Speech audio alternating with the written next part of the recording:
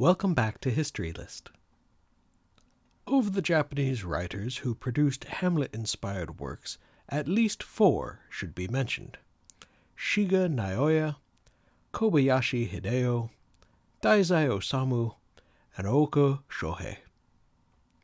So, Tetsuo Kishi and Graham Bradshaw state in their work Shakespeare in Japan.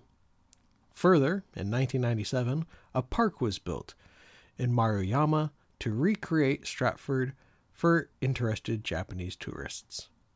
Perhaps it is frequented by the Shakespeare Society of Japan, which recently celebrated an annual get-together.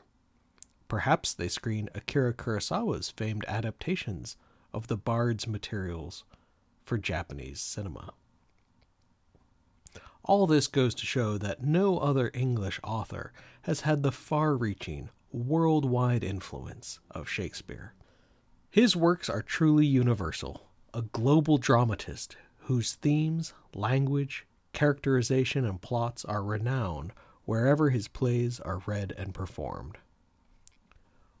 William Shakespeare, who lived from circa 1564 to 1616, was a middle child who studied Latin at school and knocked up an older woman when he was 18, finding himself a father 6 months after they got married.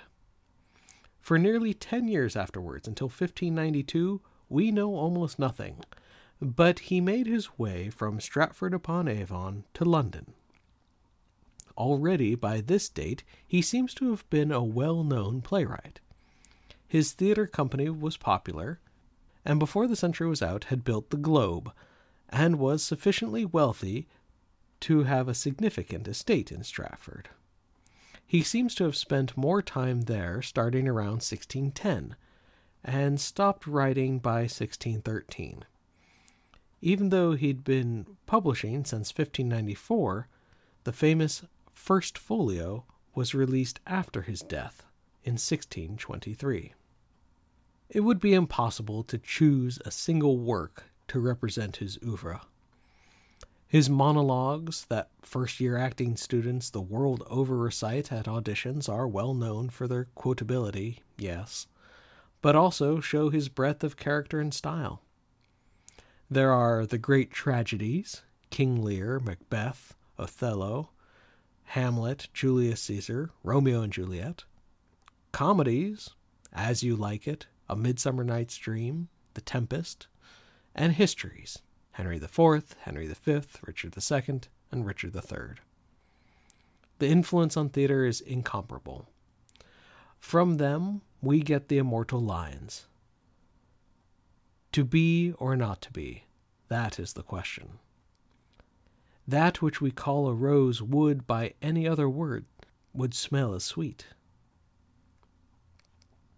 All the world's a stage, and all the men and women merely players.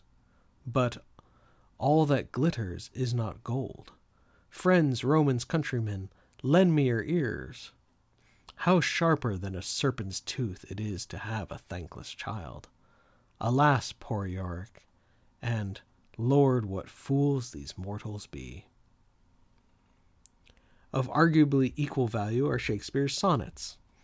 The sonnet form appears in his dramatic works, but the sonnets are a distinct collection of 154 poems, which, if read in order, tell the story of a love triangle between the fair youth, the dark lady, and the rival poet.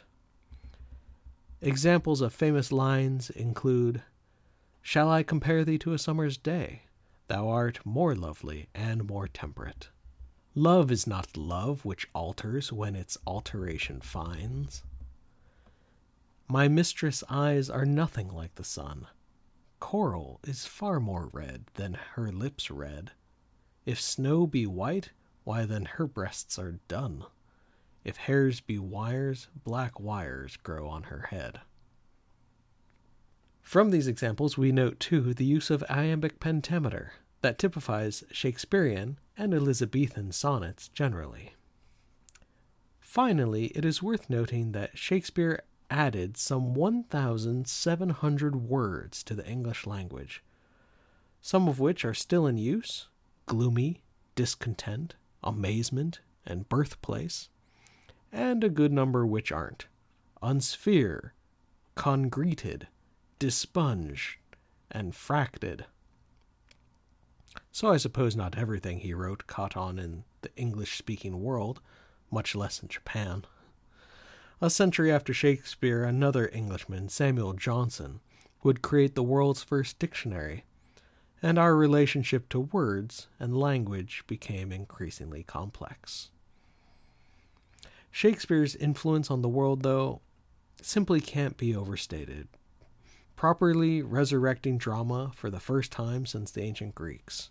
He was the intellectual pinnacle of England's Elizabethan age, the culmination of the Northern Renaissance reach.